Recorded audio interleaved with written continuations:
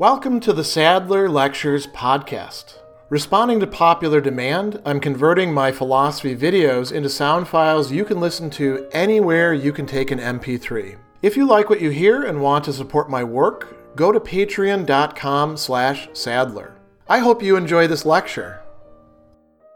In his discussion of the pragmatic theory of truth in Lecture 2 of Pragmatism, William James is going to give us a fairly detailed discussion about how it is that we, in reality, not just in theory, but in the way that we actually do behave, how do we come to change our minds? That is, how do we accept new truths? How do opinions intrude upon us and become the new thing that we believe in place of something older, allowing us to hopefully make some sort of progress towards what we believe is true?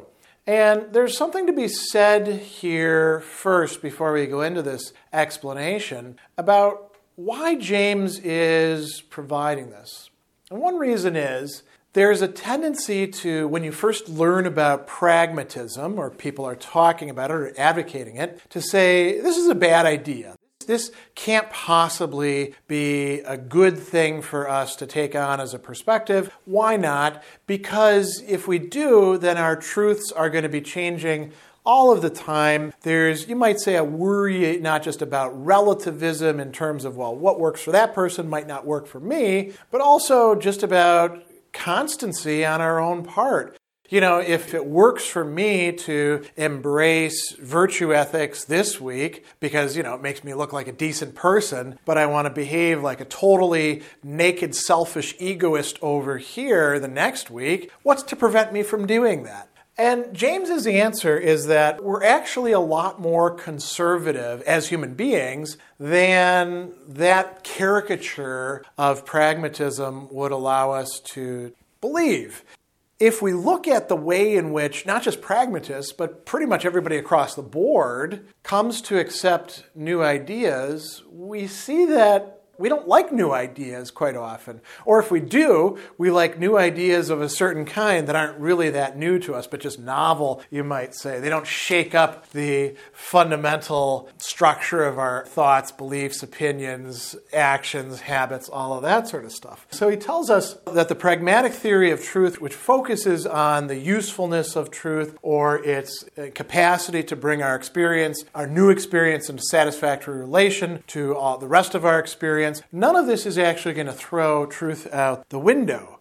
He says that we can look at the familiar way, the familiar process by which any individual settles into new opinions. He says that the individual already has a stock of old opinions, and then they meet a new experience which puts them to a strain. It could be that they actually just have an experience. Like, for example, let's say they've been told that fireworks are a fun thing to play around with, and you can hold them in your hand as often as you like, and they've had smoke bombs before and those didn't burn them.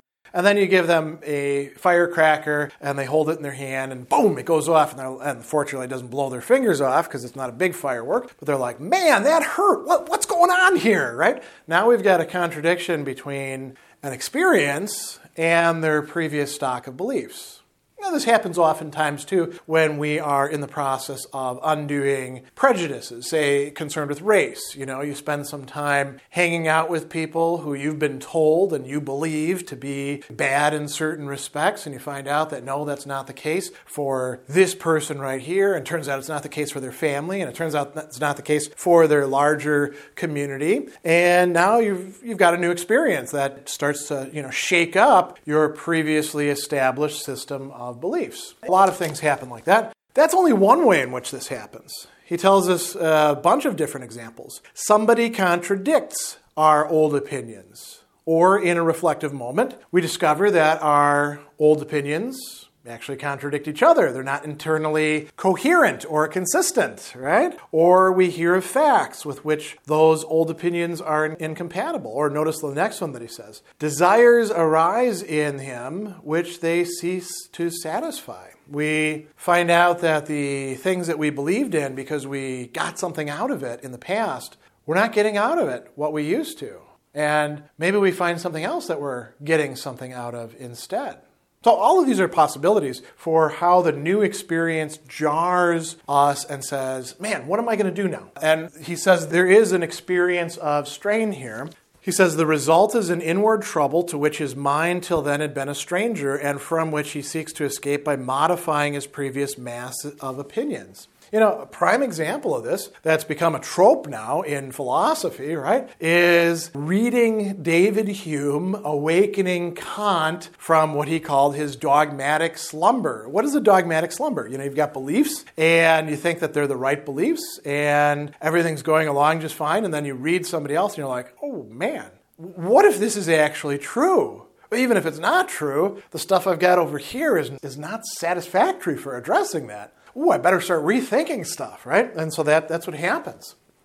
What do we do then? James says that what we do is we behave with he calls us extreme conservatives. We try to hold on to as much as we can of our previous mass of opinions. We don't just throw it all out and say, oh, it's all garbage. No, we actually hold on to as much of it as we possibly can. He says we save as much of it as we can. For in this matter of belief, we're conservatives. We try to change first this opinion, then that, for they all resist change variously until some new idea comes up which we can graft on the ancient stock with a minimum of disturbance of the latter. Notice that we're not accepting the originally proposed to us new experience or idea.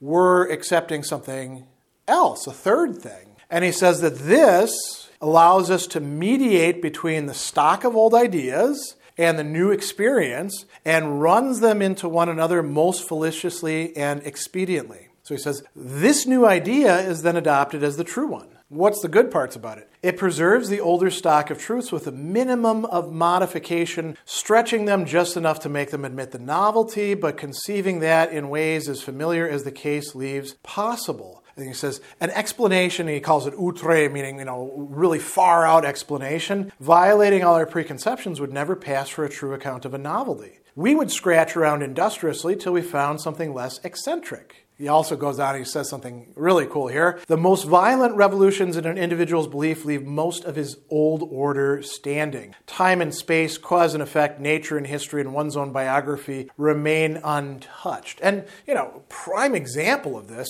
is when we see people coming from a very conservative and largely fideistic and irrationalist sort of background that some sort of religious denomination has given them, usually some very conservative one, and they start question those beliefs in part because those beliefs, are usually half true and half false. And they start realizing that, say, the earth is, not just whatever thousand number of years old, right? That it's actually billions of years old, or whatever other things you might come across, that there's internal problems with the logic of saying how every single bit of the Bible is true because the Bible says so. Going on, what happens to them after they abandon that previous set of beliefs, that old faith?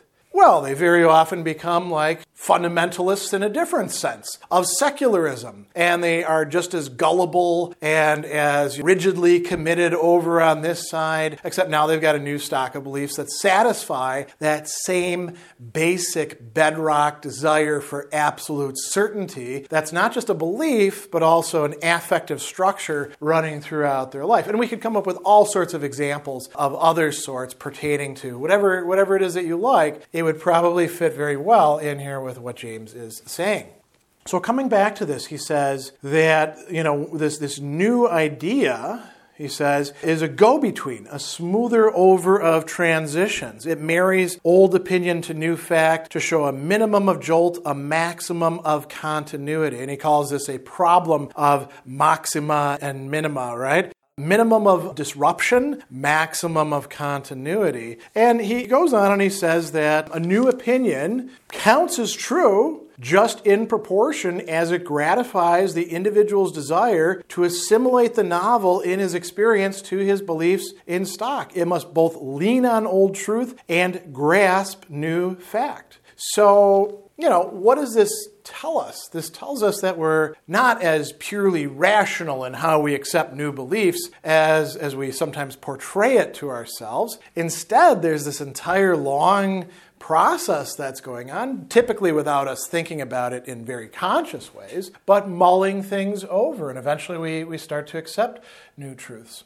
James also wants to stress to us that there is an important role that's being played by these older truths. He says that loyalty to them is a first principle. We can't just simply do the sort of, I'm going to disbelieve in everything I've learned up till this point and then build everything up through pure reflection the way, say, Descartes was suggesting we do. Instead, we have to work piecemeal, sort of like, replacing one part in the car before replacing the next part. We have to slowly rebuild, reconstitute. And we're doing this all the time, James thinks. So the older truths actually perform a very valuable function. They allow us to have structure, and he talks about them as sort of the seemingly dead wood of the living tree, where the life is going on the outside, the periphery, where new ideas are being forged and coming in. But the old wood supports the entire tree, doesn't it? So that's quite important, right? And he's got a great example here, which again shows that the pragmatist is not just going to accept anything whatsoever, right? He talks about the belief in the absolute, which is kind of a, going concern of his time. The absolute as being the divine, as being something that, allows us to, as he says, take a moral holiday. So he tells us that we can't just take on any belief willy-nilly. He said, I said just now that what is better for us to believe is true, unless the belief clashes with some other vital benefit. So he says that my belief in the absolute, based on the good that it does me, must run the gauntlet of all my other beliefs. Because all those other beliefs are doing some good for me as well. I can't just throw them out because they're old or, I don't know exactly what they do. It's sort of like if you're going to operate on your body, imagine if you were going to go in and be like, I don't know what this organ does. It's probably not needed, right? Just throw it away. You get a lot of trouble that way, right? So when we want to introduce a new idea that we're finding attractive, we have to make it in some way. He's got this metaphor of running the gauntlet. That's where you've got the line of people and you walk down the line and maybe they beat you up or say things to you or do things along the way to test you whether you can make it through. That happened to us, by the way, when I was in the Army. Every time you got a new rank, everybody would line up and you walk down the sides and they'd punch you in the arm as hard as they could. Very painful, but of course you had to do it because that was part of the ritual. At least that was our belief, right? That would be our old beliefs, and maybe somebody else would come along and say, it's kind of stupid what you're doing, and then we'd modify it. Oh, you can only get to punch them this hard, right? Or only every other person can punch them. That would be an example of how things get modified. So what we've got going on here is a really nice discussion of how it is that in reality, as opposed to our ideologies and theories about how we accept new truths, how do we actually do it in real life? How does it really happen? And I think James's account here is indeed quite plausible. Special thanks to all of my Patreon supporters for making this podcast possible. You can find me on Twitter at Philosopher70, on YouTube at the Gregory B. Sadler channel, and on Facebook on the Gregory B. Sadler page. Once again, to support my work, go to patreon.com/Sadler. Above all, keep studying these great philosophical works.